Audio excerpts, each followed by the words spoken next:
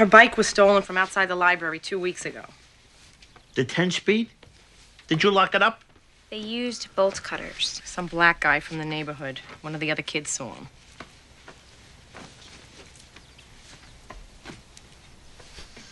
What?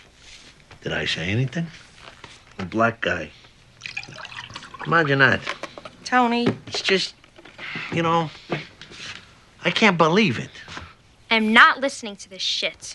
Why don't you admit it? You're thinking exactly what I'm thinking. Tony, what did I say? What, is it my fault? You're twice as likely to be robbed by a black? That is so fucking racist. Happens to be a fact. Is it a fact? I don't know. We'll have to find out. I did have to use that clip. Sorry for the podcasters, but if you're on the YouTube, Meadows' look as she looks down and to the side and says, "What?" is perfect. It's so great. Welcome to Cut to Black, a Sopranos sit down. I am Jim Scampoli. I'm Jacob Burrows, and I think that needs to be a GIF for everyone on the actual podcast. Make sure you go to Shows What You Know on Twitter. That's you, the letter U, and we'll be sure to post that GIF, or rather, I'm sure Jim already has it and is putting it up as we speak. So no worries, everybody. Just head on there for the visual. But for the audio side, we're going to be discussing Season 3, Episode 5, Another Toothpick. Jim, first impressions? What a great episode. This episode was written by Terrence Winter, who is a name we've heard before and a name we'll hear again. And it was directed by Jack Bender. This is his first episode. He does go on to direct 3 more, and he's also known for other shows like Alias and Carnival, and he directed, I think, the most episodes of Lost of anyone. So, very prolific director. First impressions, Jacob? Oh, yes. This is a good episode. It's such a nice sort of standard episode after having a lot of weird things going on. It's not really standard, but you know what I mean. It's like we're back in the life of the Sopranos, so to speak, after a bunch of big events. And what a life it is. We get to meet some cool, fantastic new characters. New dimension is added to old characters. And Tony's super racist still, so it's a good episode all around, I'd say. Yes. Now, but before we get into the episode, we did get a nice email, and you can also email us as well at showswhatyouknowshow@gmail.com. We do read all our messages. This is from Ram. Hey, guys. Fan of The Sopranos and your podcast all the way from India over here. I've watched The Sopranos over 3 or 4 times, some of the episodes even more than that, and for me it's the greatest show ever because of how real it feels and its rewatchability. It gets better with every rewatch, and it's a few levels above the likes of Breaking Bad and Game of Thrones. You guys are my 3rd podcast, LOL, about The Sopranos. I felt like Tony when he asked AJ about his Nintendo. When are you going to throw that thing out the freaking window? When I started another Sopranos podcast. Love the dynamic of your show where Jacob's on his first watch. In the beginning, I was worried he would lose track of things, watching only an episode a week, but he's catching on just fine. I like how you pick up the small, funny details from the episodes and mention them for a few laughs. Looking forward to some of the best episodes and moments of the series in Season 3. Keep up the great work.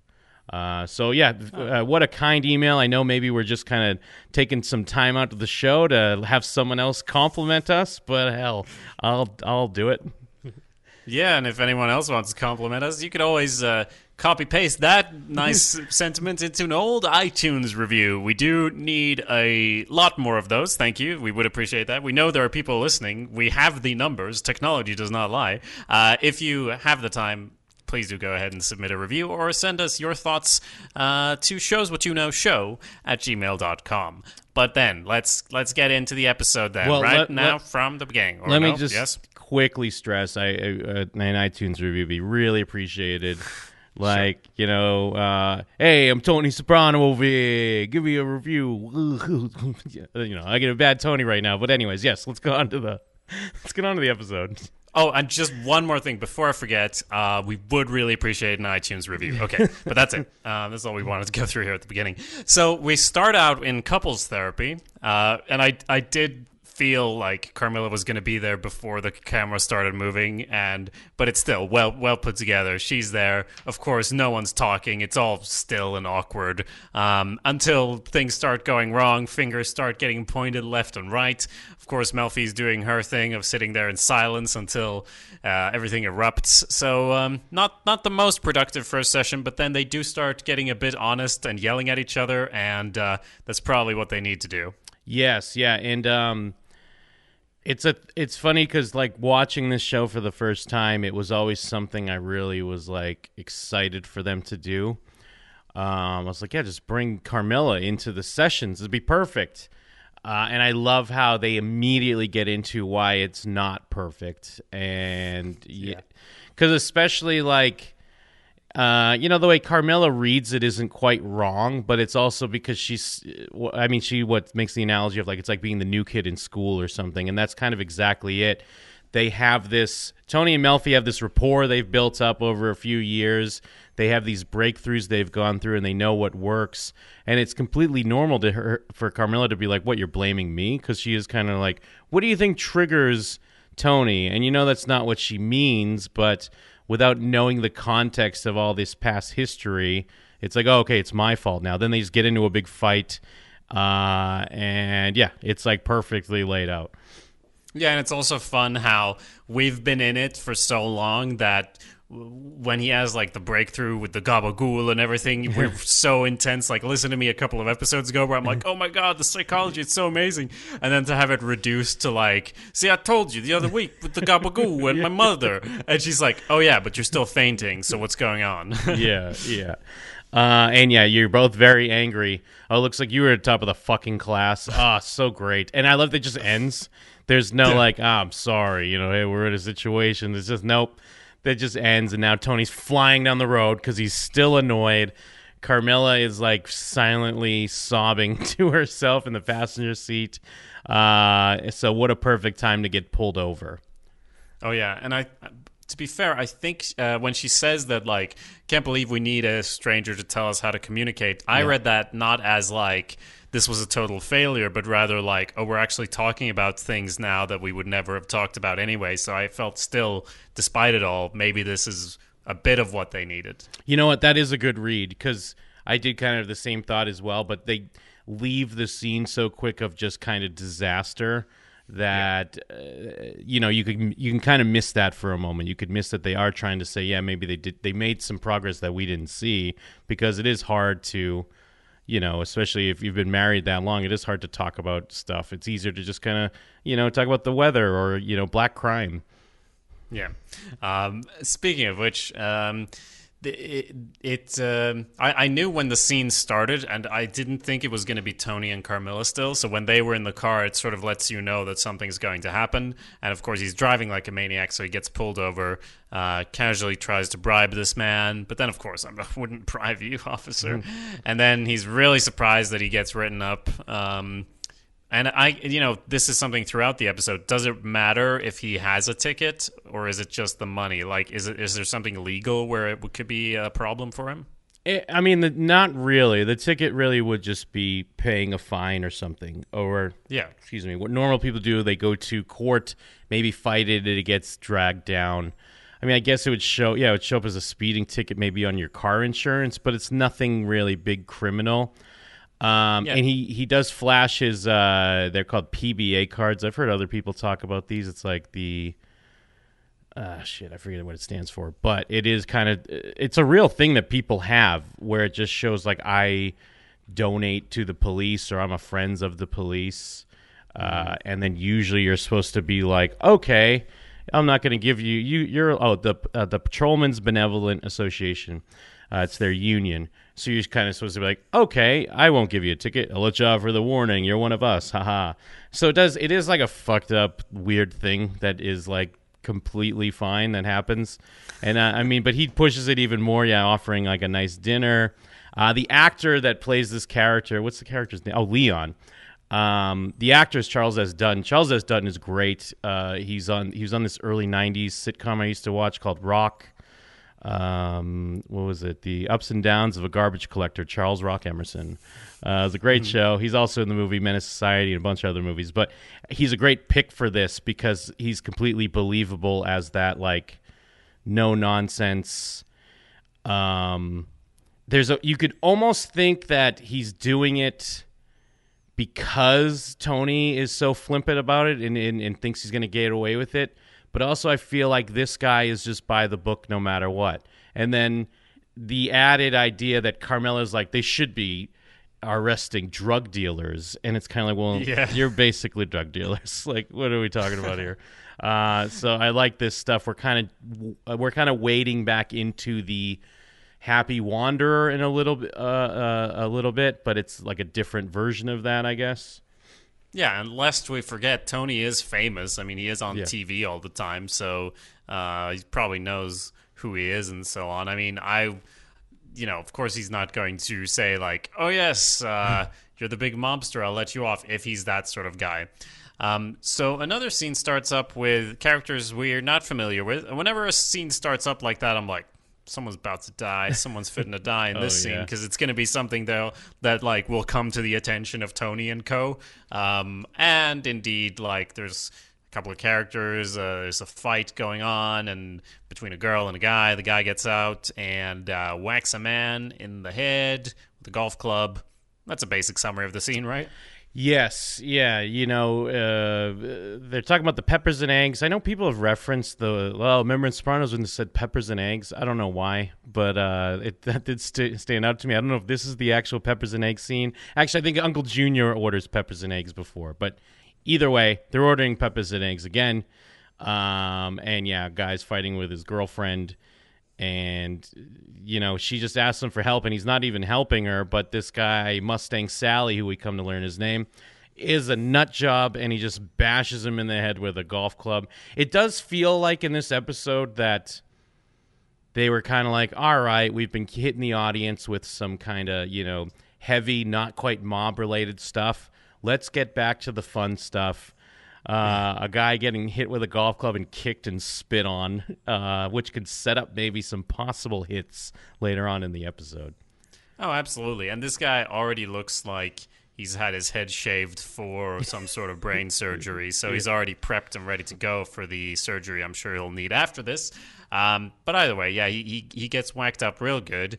And then, of course, we know it's not going to turn out great because then all the mob people are around his bed. And as usual, we're just thrown into it and we have to figure it out on our own. But as it seems, this guy has friends, but then the other guy is also in the mob. He's in another part of it and everything. So, of course, it's complicated.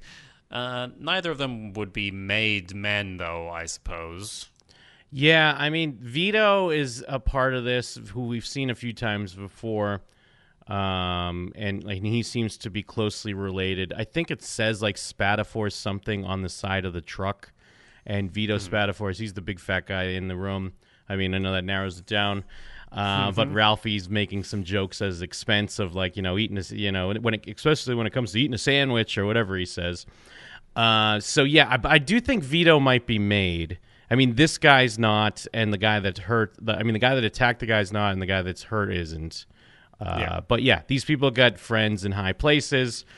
I mean, it's a big deal because Paulie brought some Whitmans or whatever it is, the chocolates that he brings, which sets up a great gag that I love, but we'll get to that. Yeah. So Ralphie, by the way, in this scene, and I guess throughout, he's really playing up his comedic angle because at one point I think he's leaving the room when he's going with Jackie Jr. Like he pats him on the back and they're heading to the door, and in the edit I lost track of him, and then someone else says something and all of a sudden he's on the other side of the room playing with a defibrillator like on his tits or something, and I'm like, this is a bit over the top how he's like Loki just popping up here and there and making a snide comment to absolutely everything. Of course he's getting on everybody's nerves, but yeah, it's basically like they just eat the chocolate and figure out we don't know yet what we're gonna do. Yeah, we get a small dose of Jackie Jr. doing exactly what Jackie Jr. does every time he shows up, which is fine. Yep. He just does it real quick to remind us that he's around because he's like, it'd be my fucking pleasure. Like, this idiot still doesn't understand. But I guess, well, at least he's the one that directly says what his relationship is. Like, it's my cousin. So we get that at least. And then, he has to be kicked out of the room. And then, yes, we got Ralphie is kind of making fun of Vito. But as we see in this scene and later on, he keeps pushing at Gigi because that's the guy that he got passed over for to be, the captain of that crew. Yeah, exactly. So we head to a funeral, and this doesn't count as a death on our counter, right? Because we've had this before. Yeah, no way. We've never met Aunt Febby or Uncle Febby, whoever it is. I didn't even catch it. But yeah, they died of cancer. They're related to Carmilla. We get to see Father Phil again, and they get to have a great moment. Carmilla gets to give him the cold shoulder, which is nice. But I love how all this stuff has been playing into Junior's story because, he gets to go out for funerals. He's been so worried about looking sick and getting sick. And as we know, it's because... It's stemmed from when he was pretending to be a sick old man just to get out of the jail. And it's almost like, especially the way we know, Junior is very similar to like Christopher. And what we know about him is he seems to be very, very superstitious. And of course, we get more into that into this episode. Yeah. So it's great to even when he's not just directly speaking about it, with the looks on his face as he's seeing people his age die, and he doesn't necessarily care that they're dead. It's more like, oh my God, it's coming for me now. Yes, of course. And speaking of which, we do get introduced to a new character here who comes in, and it's a great introduction because Tony turns around in the pew and he's like, oh my God, it's that guy. And he's like smiling so huge. And I'm like, who's this guy? Because Tony does not react like this to anyone ever. But outside the church they're buddying it up. And I also like this character right away. I don't know. He just seems really likable. And we figure out it's the dad of the guy who takes care of Junior, the big fat guy. What's his face? Yeah, Bobby Bacala. This is Bobby Sr. This is his dad. And this episode adds some dimension to him as well. I mean, in a fairly, straightforward way where his father's, in trouble. But still, it makes him a bit more three-dimensional. And he's already so three-dimensional. So, it's a great scene as well where they're talking, Tony and his father, whatever his name was. I also did not remember that one. But then they reference, like, he's, like, laughing about Junior, like, oh, you got him all fooled. Junior's like, oh, yeah, I got him all fooled. Yeah, exactly. I love Junior because he's like, what? Like, he's like, you got him all fooled? He's like, oh, yeah, of course. And I love that moment you specifically you called out because they have Tony hold his smile for, like, a little too long because it's during a funeral scene and everyone's still somber. So it's one thing to turn back and see someone who you love and be like, oh, yeah. But he, like, turns back and he's, like, facing the priest, and he's still thinking, like, I love that guy. Oh, man, this is great. It's so great that I get to see him again. And I love that they have him hold it for a long time. And then they give AJ a couple great lines, just a couple great AJ lines. They're sprinkling in the AJ and Jackie Jr. in this episode because he mentions someone else had cancer, and then they froze his head until they could get a cure. No one says anything to him. No one responds. Exactly. But yes, so yeah, we get a lot going on because we got this one cancer death. We meet Bobby Sr., who's clearly he's coughing, he's not in good shape, and Junior's good. His eyes are darting all around because he's wondering, when Father Death or whatever is going to come out of the shadows and get him. Yeah, and Tony, importantly, gets clearance to kill his godson. That was the thing he wanted to talk to him about. And I will say I was slightly confused further on because there isn't, as far as I recall, a scene where they're like, and he's going to kill him too. Like, that's only, like, brought up in context, almost like they took that scene out of the episode because it's like, oh, can you please talk to Tony, Junior, about this whole situation? And it's like, what? He's just gave the go-ahead. And then like, no, but he's going to whack him. And I didn't get it until halfway through. Yeah, you're right, because we do... It almost seems like they would have put them both... Well, I mean, I guess it wouldn't make sense for him to be like, I want you to do it or whatever, like, at the funeral. But, yeah, we do see that he gets kind of the okay, and then we're already into it when we check back in with Bobby because he's upset about what's going to happen. We check in with Artie Bucco and Adriana, and Artie is on a whole new level this episode. We've felt sorry for Artie in the past, but he's on a great new path already. Because I can't imagine it's been only 2 weeks since that episode when Christopher got made, but we do know that Christopher didn't immediately start racking up the money. So I assume he didn't immediately make Adriana put in her 2 weeks like he initially said. Then she, of course, didn't tell him. Like, what? This is such a shitty thing to do to a job. And I love that Artie's like, Charmaine will cover it. Because, he doesn't care about his wife right now. He's all ready to celebrate. He's trying to show off these numbers. They had a great night. But she's quitting. And now Artie is fully smitten. And, Adriana's the one that got away, basically. Yeah, she's quitting. He's smitten. It's like a fucking country song, where you can already feel the vibe off him. I mean, the actor does a good job. But you can already feel like he's got some sort of thing for her. I didn't think it would progress as far as it did within the episode itself. Yeah. But it sure does. And yeah, like you mentioned, 2 weeks notice. Oh, no, Charmaine, it's fine. And then he's just sitting there with his wine and his receipts, not too happy about the situation. Yes, yeah. Then we kind of check in, Junior and Bobby, they're playing checkers. Junior's off in his own world. We kind of find out later why, that there is some real stuff going on. But, yeah, Bobby's emotional because he knows his father's weak. He had to help him off the toilet, for Christ's sakes, and now he's going to be the one to put the hit on Mustang Sally. Yeah, and he's there. He's actually crying, and Junior first reacts with anger and annoyance, and then he's like, "Oh, I'm sorry, you're right," and it's like his thing throughout the episode of being sympathetic, but then so rage filled and furious. Later when he just smashes things up, it doesn't really match up until you figure out what's been going on his personal level. Yeah. But here it is, he's asking him to deal. Can't you talk to Tony about the thing? And I still don't understand the context yet here. Because I thought it was just he's getting pulled back into this world, he says. Oh, he's so old and frail. But he just gave the okay so far, so it's a little confusing. Yeah. And then, so then basically it's Junior and Tony talking about it. Now they're in the lawyer's office. They mentioned something about the doctor's office, but then they're in the doctor's office later, but I guess they're not talking business at that point.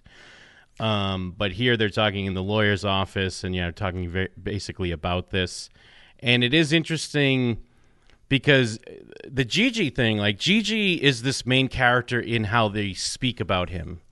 Not really on the show, you know what I mean? Because he's talked about as the guy they pass over Ralphie for, and we see him in some scenes, but I bet you're right. There is probably some scenes here that they had to cut, and it probably would have helped the Gigi character a bit, because it's mostly talked about, because the main reason why Tony doesn't want to go against him is because he, just made him captain of that crew, so he doesn't want to, what does he say? He's like, I don't want to cut his balls off.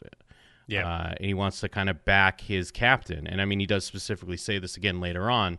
But it's just interesting that Gigi doesn't get anything really of, with meat on its bones to really sink into, the audience perception.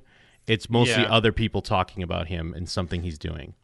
I mean, the show's making it very clear, at least it feels like it to me, that Gigi is not important. He's only there to reflect the character of Ralphie. The show makes it clear to me that Ralphie is an important character and Gigi is not. And I don't think thinking about it, there's probably wasn't any scenes cut out. I don't think so, because Tony actually explains the whole thing in this next scene. And if they had another scene with that, it would be sort of redundant, because he's like, oh, Sally's MIA 2 days ago. He reaches out to Bacala for help, and the old man Bacala, blah, blah, he can get close. So they actually do explain it right afterwards. You're right. I wasn't that confused, but yeah, it makes sense. But either way, Tony doesn't want to, shut it down. Junior's like, he's a sick man. It'll give him something to live for. Mm-hmm. And Tony leaves dramatically. It's almost a storm out. Not quite, though. And then we're back. We're back with Tony and Chris. Are at Vesuvio's basically late in the night, and then Artie stumbles out little sauced up, and it is like Artie is really pushing it, especially with someone like Chris, and especially someone who's made. But he keeps being like, "What? We're kidding here. You fucking," and he's like, "You fucking piece of shit. I'll poison your food. You better treat it right, you piece of garbage." And Chris is holding it back, I assume, with respect to Tony, because he understands, like, it's Tony's friend or whatever. Yeah, and he's massaging him for like a full 3 minutes before even sitting down there, which is already weird. But yeah, he's sitting down and he's being funny at first, but then, like you said, he's pushing it way too far. This whole scene feels so Goodfellas, except it would have ended with his eye being cut out if it was Goodfellas. And in this case, Tony's there to make sure that doesn't happen. And it is, I don't know, it's even though Artie's so over the top here, it's also such a great scene. It's believable to me, and I love the way everyone plays it, because it makes, like, I don't blame Christopher. Like, would be so annoyed at this point. And, he's a made man. He's got to keep up appearances and, like, have this respect for himself and carry himself, and he's got the new suit and everything. And, he does one or two times too many, Artie. So he like rushes up at him. Tony diffuses the situation, but then when you get Christopher out of there, when he's like holding him, Tony's like mad, but then he's laughing, and then Artie's crying, and it's just such a great scene with so much going on there. Yeah, because now he's like, I love her, and he's like, if I just had a head of hair, and he's like, even if you had Casey Kasem's head of hair, a young girl like that, old married guy like you, which is interesting because, I mean, obviously, it's not like Tony respects his own marriage, so it is kind of funny. He's like, come on, you're a married man. This is a young girl. But yeah, Tony just kind of chuckles at it a little bit. He's like, yeah, you are. You're a pathetic piece of shit. Yeah, and I mean, Artie, as far as the actors' ages, at least, I think there's like less than 10 years of difference anyway. Yeah. She's 29 or something. He's 38. Again, thank you, Wikipedia. Of course, we do all our own research here at this show. But yeah, Tony's like, he thinks it's kind of adorable almost, like in a pathetic sort of way. Well, and what's great sorry to cut you off, but what's great about this is that, I mean, it's not exactly subtle that, I mean, obviously he doesn't love Adriana.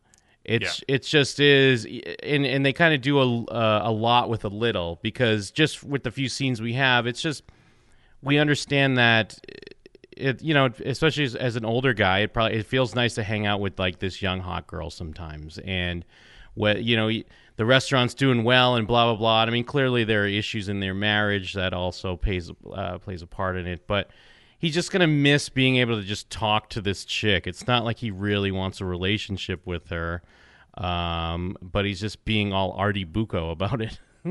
Yeah, and I think, yeah, absolutely. And I think it's not so much that he loves Adriana, it's more that he doesn't love his wife, unfortunately. Yep. So that's again, Adriana's sort of there to reflect on his relationship with his wife rather than to, actually include anything new about their relationship, if that makes sense. Mm-hmm. Then Tony's talking to the assemblyman, who we've seen scattershot throughout this season, and we know there's stuff going on with some building and an esplanade project, and Tony's trying to put the kibosh on this ticket because, at this point, he's still just he got some info on the ticket, but he doesn't know the later thing, right? Yes, that's okay. That's right. Sorry. I mean, it's going to get squashed. Yeah. Basically, one way or another. Okay. That's when I got a little out of order here, but okay, this is the point where he's like, I got to go to my guy at the DMV about it. Like, he's annoyed that it isn't already taken care of. Yes, and this was when I was like, does this really matter to Tony? I mean, he has so much money. That's when I wondered, like, is it something to do with, like, Rico, that, it's a criminal thing and they're trying to get him on anything? But, yeah, obviously no big deal. So then we have Junior and the Bacalas, and Bacala Sr. shows up. And I don't know, this scene is great as well. He's there coughing. Junior gets to dig into his garbage disposal again and get out something or other? Like, what is the symbolism here? Because they wouldn't just put this in for nothing. I was thinking about that. I think he pulls out like a peach pit or like, like Yeah. a pit of, like a fruit or something. I was wondering about that because it was clearly like a nice callback to when he gets his hand caught, but he doesn't, and he's not alone. So, yeah, but I didn't really get a read on it, to be honest with you. I guess, they don't do it too heavy-handedly, but it could be, something stuck in the system, something dark, Like a and cancer. hard. It's like the illness inside of him, giving Sure. that a visual representation, I assume, like finding that where he didn't expect it. But then it's really just such a quick moment, they don't hang on it, which is why it's like, I guess that's good though, because if it was like, oh, the peach pit, it would be like, yeah, we get it, Sopranos, Yeah, we get we it. get it. So it's just there as a little thing. To give Bacala moments to come in coughing all over the place, and Junior is so concerned and he wants to get him the best doctor there is and so on, because he's really talking about himself as Yeah. usual. Yeah. Like, if you die, then no, that would be horrible, because then I will die. So yes. Well, and especially to start this, Junior says, I decided against it. But clearly he's just saying that because Tony decided against it, and he's still running with this idea that he's the boss of the family, right? Yeah, absolutely. And then, he's spitting up blood now. And then at that point, then we cut back to Artie, and he's talking about the business proposition that Tony kind of offered him before he walked out in the previous scene with him. And we find out that it's to, make some like packaged foods, basically, like a food brand, but it's going to be Satriel's instead of Vesuvio's. And, I mean, this is a classic Artie Charmaine conversation we've seen happen many a times. And the thing is, I mean, Charmaine is right, and they're doing well. We've seen the scene, but we know at this point, like, Artie's going through his midlife thing, and it's not just about doing well. Now he wants, I guess, I mean, as we see later, he feels like if he gets this I'm in business with Tony Soprano, all of a sudden Adriana is going to be like, oh my God, that's all you've been missing, Artie. I just love guys that work with Tony Soprano. Exactly. And sometimes when he and Charmaine has a scene, it's like, oh, Charmaine, you're being so unreasonable. And here it's really like she has a good point. It's not even under your name. Like, you're just a front in this operation, really. Yeah. So it's not going to be that great for you. She's so right in this scene. Speaking of the, mob situation, there's another dinner going on. Like, we should have a dinner counter because it would, like, vastly outnumber every other counter we have. Very They true. have at least 8 meals per episode, so we can just calculate that real quick. That should be 800 by now. But yes, again, it's someone telling Tony, don't have the old man do this thing. And he says, Junior asked me to ask you, and I'm wondering, like, is this something that's still laying around, or did Junior ask him? He must have asked him after he was there coughing up blood then to take Yeah. it to the next level. I think so. It was the whole thing. Junior already asked Tony, then tried to say he decided against it. But yeah, he got his, wheels turning again once he saw him spitting up blood. So he's trying to put the kibosh again because now Johnny Sack is asking about it. And Tony rightfully is kind of like, I'm sick of fucking talking about this. Stop, like, trying to, like, is anyone else, like, I'm going to say this for everyone right now. I think when we do cut into the scene, a little off topic, but Ralph is making another Gladiator quote. I think that's his kind of thing for a while. He's anytime we kind of cut to him, he's talking about Gladiator, which at the time, wow, everyone loved it. Now I'm like, wait, was that from Gladiator? What is that? All right, fair enough. But yeah, I like this scene, and yeah, this is where he's like, Gigi, make the call, blah blah blah. He's doing the hit. The end of story. Yeah, and Ralphie's just there because he's always there. Even though he's not made captain, he's just having dinner with all the captains. Yeah, and just- talking shit, kind of course. Oh yeah, all the time, which makes you wonder, like, he should either be a captain or not be at the table. Yeah. But of course, he's just there. So then we go back to Fountains of Wayne. This is we've been here before, where the guy who Tony watched the football game with just the other week ran away from him because he had an axe or what have you. So he's there looking at fountains this time, or piping, first of all, and he sees the cop. He's working there, when he's off the cop clock, like you do, because it's, the grand old United States of A, right? Yep. He can no longer get overtime, so he's got to put in time at Fountains of Wayne. Tony keeps trying to make cracks like, hey, get out your, ticket book. Look at this indecent exposure. And, I guess he's clearly digging to be like, why are you here? Like, you're a cop. Gets the information, and Tony feels sad about it. Aw, Tony feels bad. What did I do? Yeah, what's going on with Tony? Because I guess so. Like he just doesn't want, because I think in a weird way it does seem at this point he respects this guy. Yep. Right? I agree. For not being crooked, almost. Yep. Even though everyone is crooked in his world. So weirdly enough, the fact that he's stood up to him. Well, I guess it's not that weird, but he had some respect for that. So then to see him reduced to this, it's like, hey, wait, I didn't do this. Did I? I did this? What? And also, so of course he has to... Well, I'm sorry. Yeah. I was just going to say, to your point before where you're like trying to figure out if this is important or not, I think it does show that it's not important. Like, because Tony's even like, wow, this isn't even that important. Like, I could have just paid a ticket, but now I'm like really ruining this guy's life in a lot of ways. Yeah, so that's why he calls up the assemblyman in a steam room, of course, Yeah. where there's just a payphone, and he's just, hey, howdy. I guess this is where the real politics happen. So he calls him up, and it's like, oh, don't you think that's a little harsh? And like you said, what's up with Tony? Like, what he said, oh no, this guy. Well, but I can only read it as like he had some weird grudging respect. Yes, and I feel like they even twist the knife here, because when he starts hearing that, no, the guy's depressed, he's wound up, that he's mental, and of course Tony's gonna relate to that almost in a whole nother level. And I think there is this respect that he's just doing his job. He doesn't care about your stupid dinner you offer him or your stupid PBA card.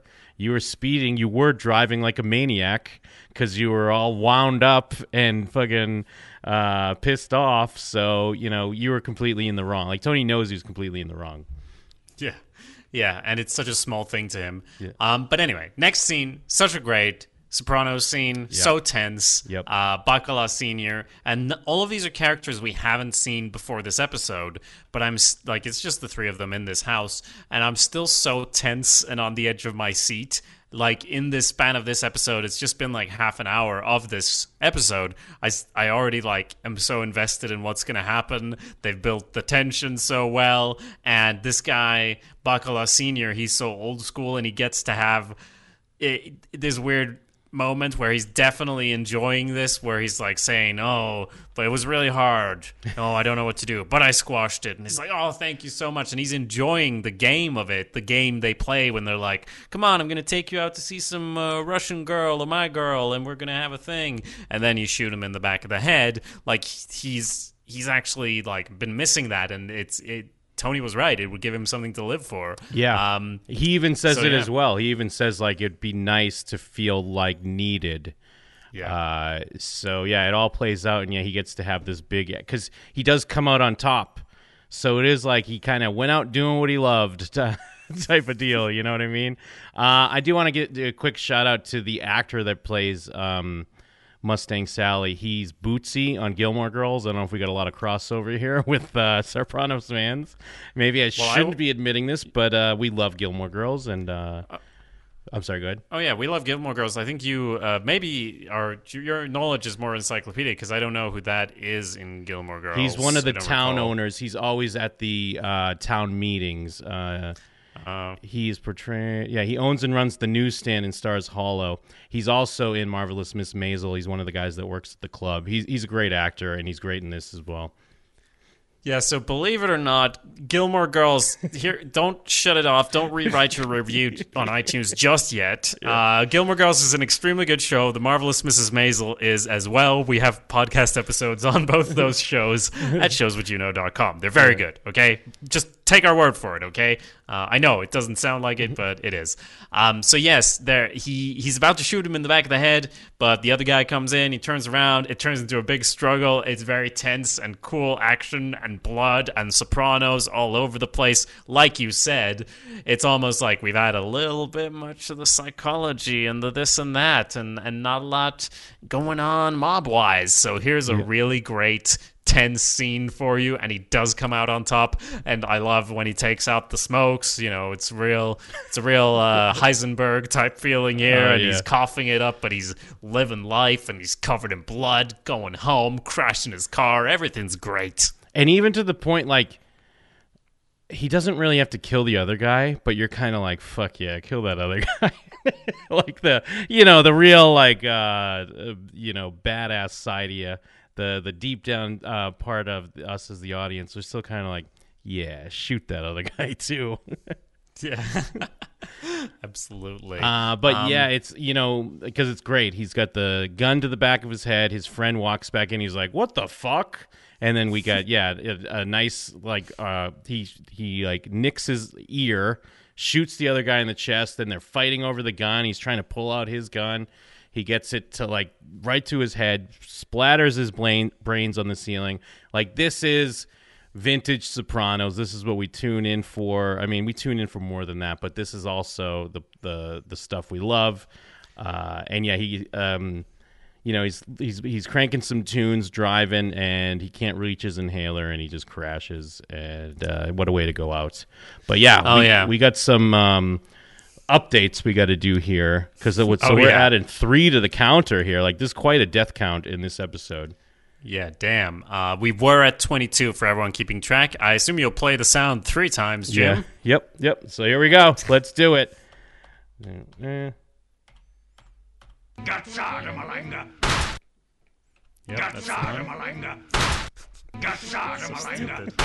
Yeah, there it is. So we've gone from 22 deaths to 25. What a leap. I don't think we've had that many deaths in an episode before. Maybe in, when they were clearing out stuff at the beginning of the first season, but we didn't have the counter set up at that point. Maybe, but that's quite a bit. Oh, and actually, I mean, yeah, I can't believe we haven't brought this up, but yeah, thank you, Pete C. in the chat. Burt Young does play Bobby Sr. Burt Young is Paulie from Rocky. Oh, shit, yeah. Yep. It's true. And I think that's why, like you were talking about, like there's an immediate like for him. Yeah. I mean, even if you just have a passing, reference to Rocky, Paulie. So it's like, yeah, he's got this nice presence, and I guess he was 62 at the time, but yeah, he really does, like Pete C in the chat, Burt Young was only 62 here, but he plays 82 easy. And yeah, I would never have second guessed if someone's like, look at that 82-year-old man. It's like, absolutely. Well, yeah, and he's like, he plays 62 in Rocky, so so I guess that adds up. When was he ever young? Yeah, that's great. You just could be old all the time. Yes. So next scene, his son is just weeping because this great likable character that came out of nowhere was dead, and this is where we find out the age, where he's like, what was he, 71? I don't know, 68, and all that, and Junior gets, like, Junior starts interrogating him of wait, was it the cancer? Was it the car crash? How advanced was the mastocytosis, etc., etc.? And he's like, why, with all due respect, why do you care about the details? And he's like, yeah, you're right, I'm sorry. Yeah. Smashes the whole place. Yes, yep. Junior, I like how they do this, because it's a reveal, but it's not a reveal when we find out later that he has cancer. Because either way, it could just be read as, the fear of death. Death is chasing you down. But I like how it's like clearly something's going on, and then it just kind of naturally kind of comes out, and you're like, oh, okay, now it all makes sense. Now we get what he's doing. Then we have we cut back to Artie, and I like this because it's, it's not very subtle, but he's annoyed at Charmaine that she's not trying to be a sexy hostess. Because she's got her hair up, she's wearing like a sweater, she has her glasses on, and he's like, "What? You don't say goodbye to customers?" And what's with the glasses? And I do like, in a weird way, I like that he's standing up for himself, but he's doing it for the wrong reasons and in the wrong way, because even though Charmaine is right, and she should kind of talk to Artie the way she talks to him. Artie should have this moment that he has here, but it's just this is the wrong time for it. And I think that's like Artie Bucco to a T, is he kind of does the right moves at the exact wrong time. Yeah, and she's there like, if you do this, if you choose Tony over me, and he's like, oh, what are you gonna do? Divorce me? And it's pretty rough. Like, and the thing of like choosing Tony over her, that's been the case all the time previously. She's not even aware of the whole Adriana thing that's going on. That's the root cause of this. At the same time, the Adriana thing is only going on because he's not happy with the marriage. He should have this moment, but he's so wrong and he's so rude that you still get to feel for Charmaine, even though she's mostly been portrayed not as the most sympathetic of characters in this show. It's a good scene. Yeah, and I love the way the actress plays it, because there are hints that she's bluffing, and she's surprised that Artie is calling her bluff. Even though it does end when she's like, this marriage is over and you're not getting the kids either. But before that, there's almost hints of like clearly, obviously she's surprised at what he's saying, but she's almost kind of like, oh no, I don't know if I'll go through with this. And he's kind of really, now he's putting me on the spot and like forcing me. So it's kind of interesting the way it plays out. And then in the next scene, that's when Tony and AJ show up at the Junior's doctor's office. And this is where we kind of get the big news for Junior. Yeah, and even before the news, I'm thinking about their relationship and everything, where it's been and, where it's going. It makes sense, but it also is weird when you remember the past of him trying to murder Tony, because it's got to come up in your mind. It does here. I get that, after when he tells him he has cancer, it's like, fuck, let's hug it out, bro. But that even before then, Tony's coming in like, hey, I brought you this food thing and everything, and look who's here. And that's pretty far from where they've been. And I will take Liv's death into account in that transformation as well. I think that it does. It's not strange. Well, it is strange, but it makes sense. Yeah, I agree. I think it's interesting, especially, you're on your first go-through. I don't know if you quite would have expected this as far as the Tony and Junior dynamic. Yeah. Season 3, pretty decent into the show, but not that far removed from where we were at the end of season 1 and the beginning of season 2. But I feel like they handled it really well, and plus Junior is such a great character, so it's nice to keep him around and not prematurely murder him or something because they have this, we need a Tony Jr. face-off or something. And what a great comedic cut of, he's like, everything Junior says makes complete sense of what he's like, look, he wants to tell Tony, it's kind of a nice, sweet moment, because he is saying how he doesn't want anyone to know, because they'll treat you differently if they know you're sick. But it's nice that he wants Tony to know about it. But then we also get his rule of threes, and he's very concerned if he's going to be the third or not, which is a hilarious moment. But then it's so great. Please don't tell anyone. I won't tell anyone. Janice's phone rings. Uncle June has cancer. It's so great. It's simple. It's classic, but that's comedy for you, my dude. Oh yeah, I was not surprised exactly, but it is strange as well, considering Janice and Tony's relationship. But then this is family, and I like the way the scene plays out, because Tony gets to have the moment of them together on the couch commiserating, but then Janice just keeps bringing up this stuff about how she's seeing Christ and all those, all her Janice things, to the point where Tony sees that I'm not getting what I wanted out of this interaction. And at first I was kind of like, fuck, Tony, that's pretty bad that you just immediately ratted him out. But then it's made plain by the end of the episode that Junior didn't actually mean that. He wants the privilege that comes along with being sick. If he's got to be sick, he wants he wants special treatment for it, so he will tell everyone anyway. That's true. Yes, the scene when they're, both drinking wine or whatever on the couch, that does, it feels so real and so natural. And I guess even kind of going back to the email we read, because of how it feels real. And I feel like that feels like such a real moment, something you'd have with, your siblings or your cousin if there's someone close to you. I mean, and also coming off of their mother dying not too long ago. And you get this, they have that kind of dark laugh. And I think that's a very common thing, and it's also a natural, healthy thing because they're laughing at their mother, who would call dead people toothpicks. And I guess it kind of ties into what, with like the first body, they said she was like 90 pounds when she died or something. Is that kind of what they're getting at? Because like you just wither away. Yeah. And of course, Junior doesn't want to hear that. What's that have to do with anything? But yeah, it's such a nice moment, and you're right. In true Janice fashion, she kind of goes back to what her new scam or her new lifestyle is that she had set up in a previous episode where, hey, the Holy Trinity.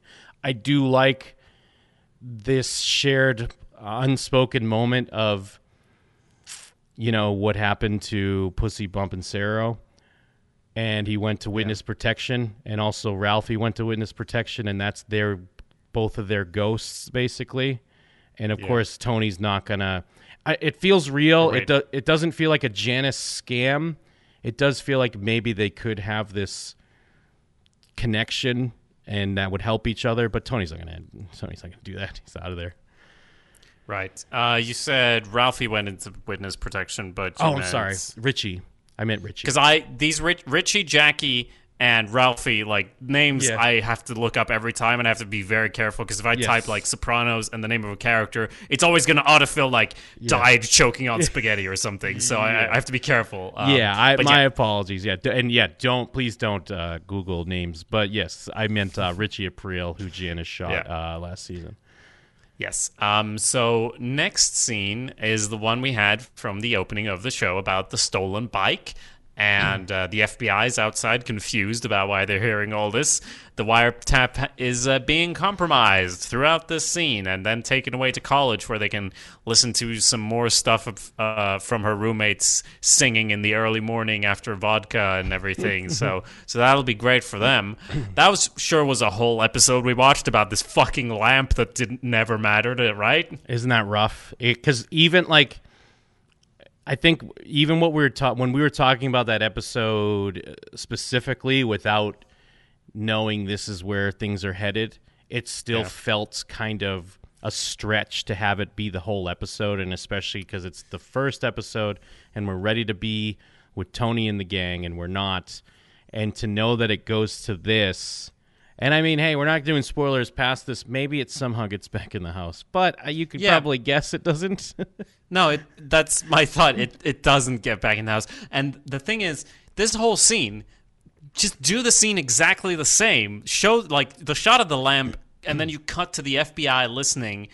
We'd get it. Because they keep talking about wiretaps. We wouldn't have to see the whole process of getting it in there. Yeah. So, at the same time, I didn't hate that episode, but it was kind of like... oh, this is the first episode, we're back to this, and it was like a heist with the FBI that, yes, it looks like, from this point of view, didn't really matter at all.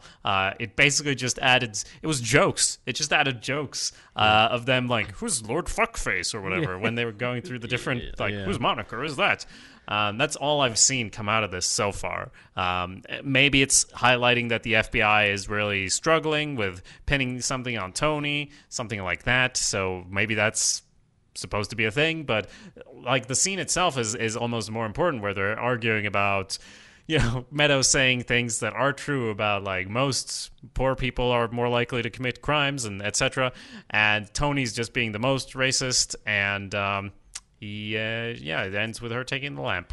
Yeah, it's I gotta wonder too, and I mean, because I do remember that she takes the lamp. I didn't remember it was kind of this soon, because I mean, we're only on episode 5. We're not even halfway through the season, and I mean, this was such a focus in the first episode. I wonder, as far as when they're breaking these stories and breaking down the episodes and what's what.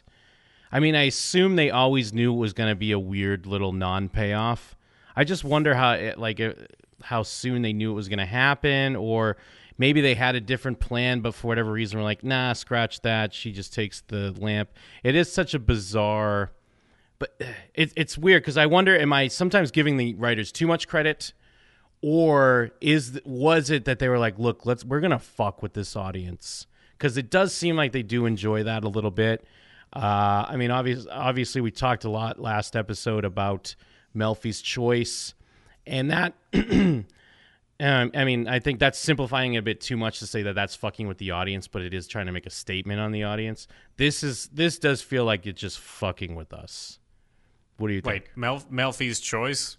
Melfi's Choice of like just saying no, and we're wanting her right. to tell Right, Tony. We're rooting for her to tell Tony who the guy is, Jesus Rossi, so we can see him smash his head with his hands or whatever. Of course, right. So the way I feel about it is, it reminds me of the old Hitchcock saying of when the audience knows there's a bomb under the table, it adds tension to the whole situation, even if the characters don't know, because we're going to be waiting, and it's going to make it, really intense.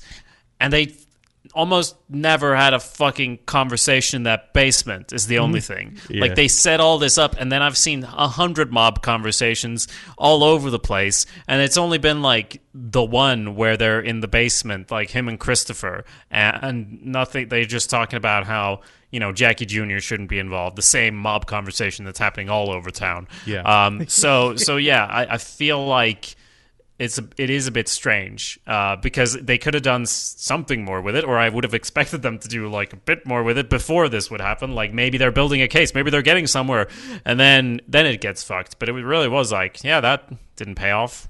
Yeah. So yeah, she takes the lamp. They have a fight about race. I mean, I do like that. I like the way they're even though it's such a kind of subplot. It's not really related to the lamp, but the way they're handling the race issue with Tony being from, I guess, a different time and racist, but it feels like they are in a weird way. I don't think you'd be able to do this now, but I feel like they're also handling it in a mature way that you could do it now. I don't know. I don't know if that sounds weird, because they're not afraid to show Tony being like a despicable character like this, and obviously it does tie in with how he feels about this cop Leon, because in a weird way now it turns into fuck this guy, because they do specifically bring up that he's teaming up with some other black officers, and they're trying to like put a thing together to spotlight this injustice that's happening because he wrote a ticket.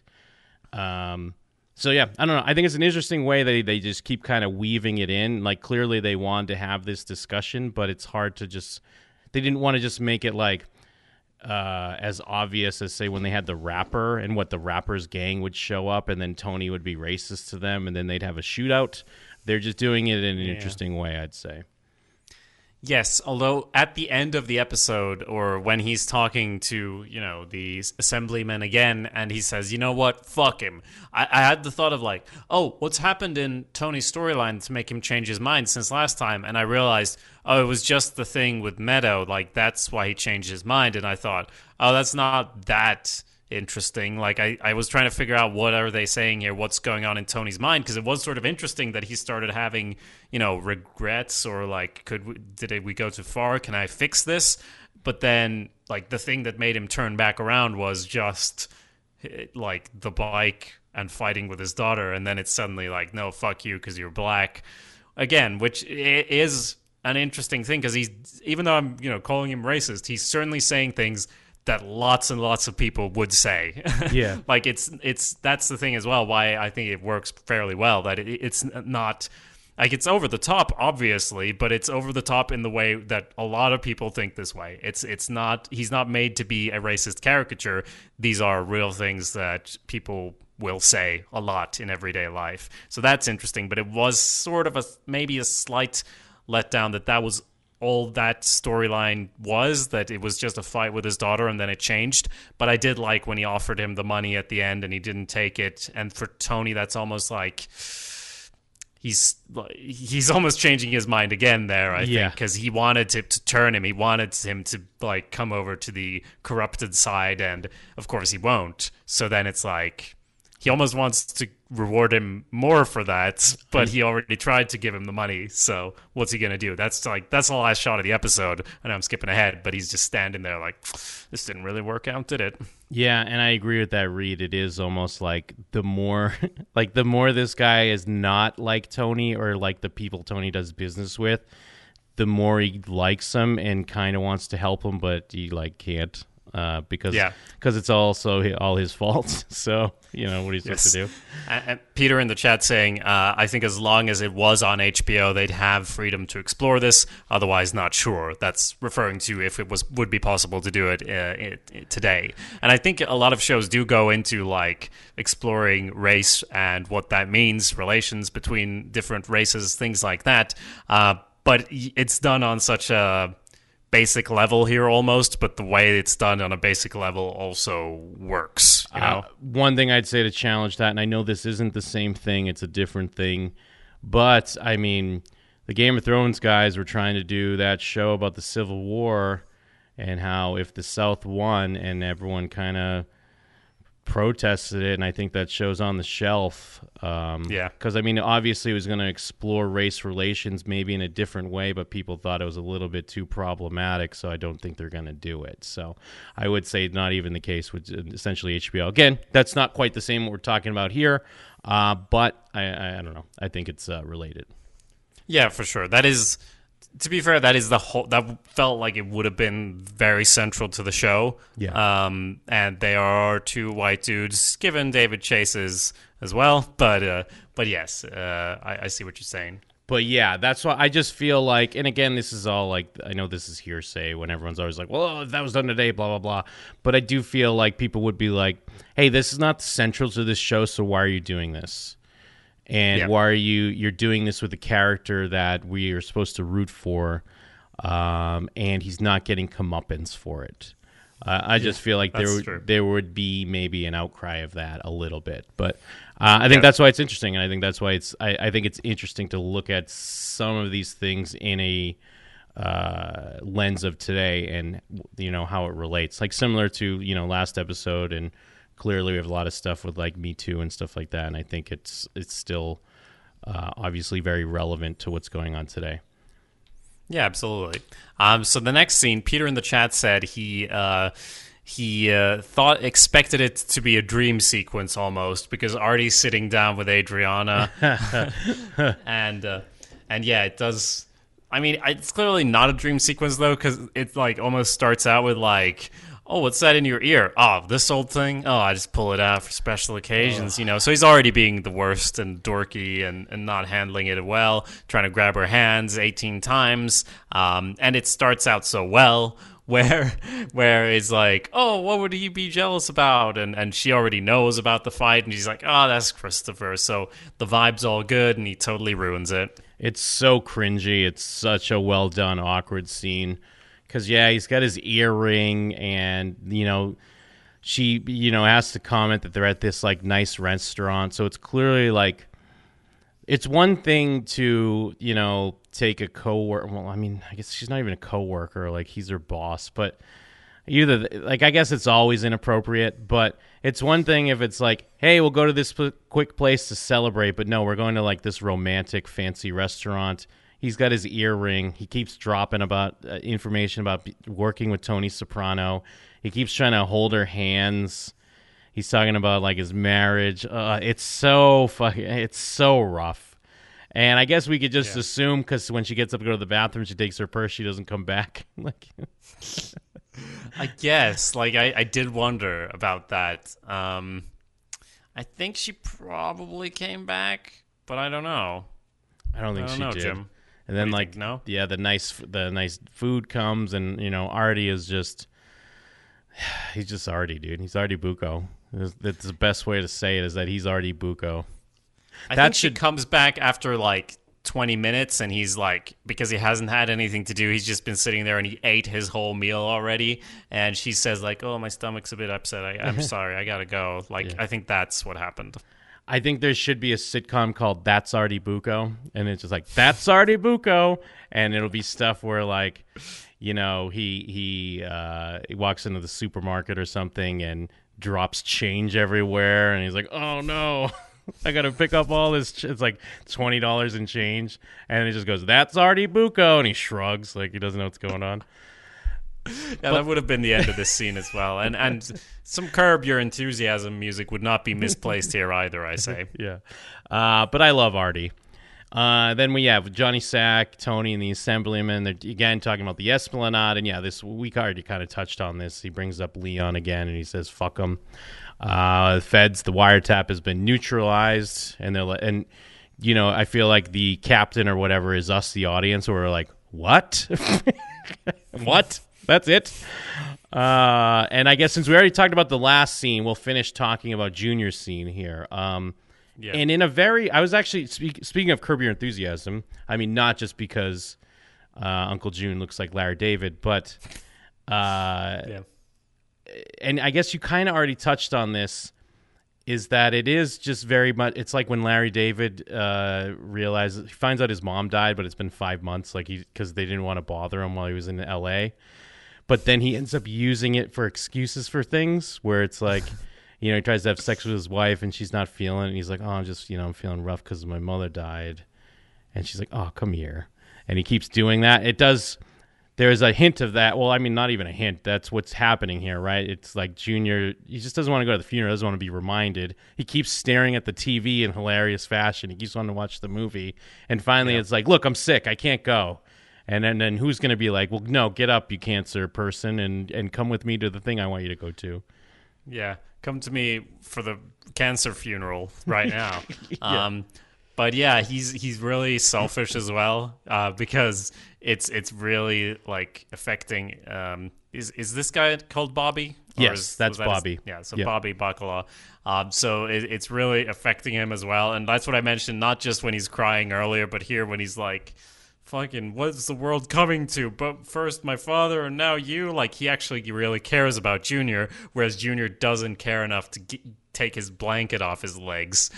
So it makes him a bit more three-dimensional, where he's previously, like, they've just, or mainly showed him as, like, that's the fat guy. That's true. Yes. And Yeah. it's all in the setup, too, because the setup's so great because I know that feel. Like, what Junior Soprano's set up in this scene, like, because he's got his sandwich, he's got his movie on, he sits down with his blanket, and he's got a big smile on his face.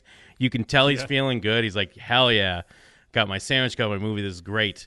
And then Bobby walks in, and he's like, "Ugh, I don't want to go anywhere. Are you serious right now? I got cancer. Go away." But yeah, you're completely right. And Bobby comes off so sweet here because, I mean, obviously he's going through stuff because his dad passed and he was already very concerned about it. And here's this guy he like takes care of every day, and he won't just fucking put some pants on and come to his dad's funeral. It's really sad. And I did recall as well the scene where Junior was choosing which way to go, if he would go with Richie or Tony. And I was thinking of that scene earlier as well, when they, him and Tony were hugging it out. That certainly helped when he brought Richie's revolt to his attention. But just the fact that he said back then, like, "I'm in awe of you," like of how he handled the situation, how he plotted it out and everything. And he is almost like a father figure for Bobby. So, it is a real double whammy for him. Yeah, yeah. And yeah, we talked about the last scene, so that's kind of the episode. But real quick, I didn't get a chance. I meant to read this at the top of the show, but although it's not quite an email, so it's all right. I'll just read it now. Shout outs to the Sopranos subreddit. That's reddit.com/r/The Sopranos. I was actually just kind of scrolling through reading, and someone actually a couple of months ago asked for recommendations on episode analysis.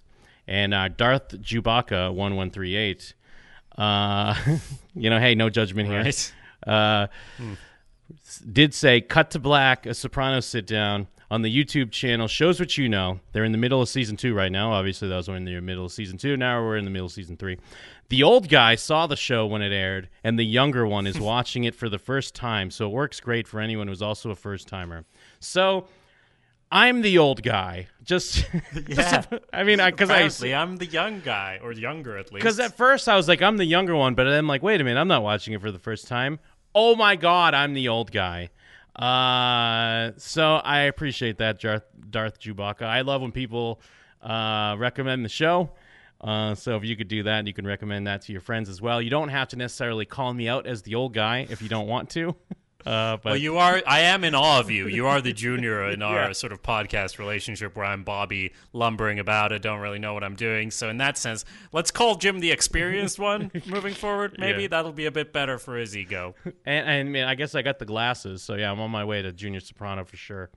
I have the same glasses. If anyone's on the stream, it's a real hassle like drawing us because we both have quite similar glasses. So it is a bit tricky. But yes, you are the older one. Why did you think you were the younger one though? Because you're clearly older than me.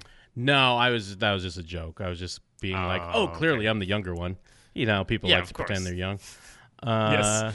So yeah, there you go. That's another solid episode where we're keeping on down this road of season 3, and things are really starting to pick up. Like we had said at the top of the show, we'll remind you again, if you want to send any of your thoughts, you could send them to showsthatyouknow@gmail.com. But we also greatly appreciate if you submit a podcast review, preferably iTunes, but if you use Stitcher or stuff like that, that would be great as well. It all helps the show, Absolutely. so thank you. Yes, and like Jim mentioned, we do read every email we get in. Most of them we'll also read out on the air. So if you want to get involved in the show, send an email to showswhatyouknowshow@gmail.com. Or if you just want to give us a silent pat on the back and send us on our way, an iTunes review is the way to go. It does help us more if you write it out rather than just give the stars. So just give that a little thought. It would really help us out. We'd really appreciate it. Of course, there's always jimandthem.com and awesomepedia.org for all our other side projects, but I will focus on those two things: review and email. That's how you get involved. And besides that, is there one more thing, perhaps, Jim? There's one more thing. Cut to black.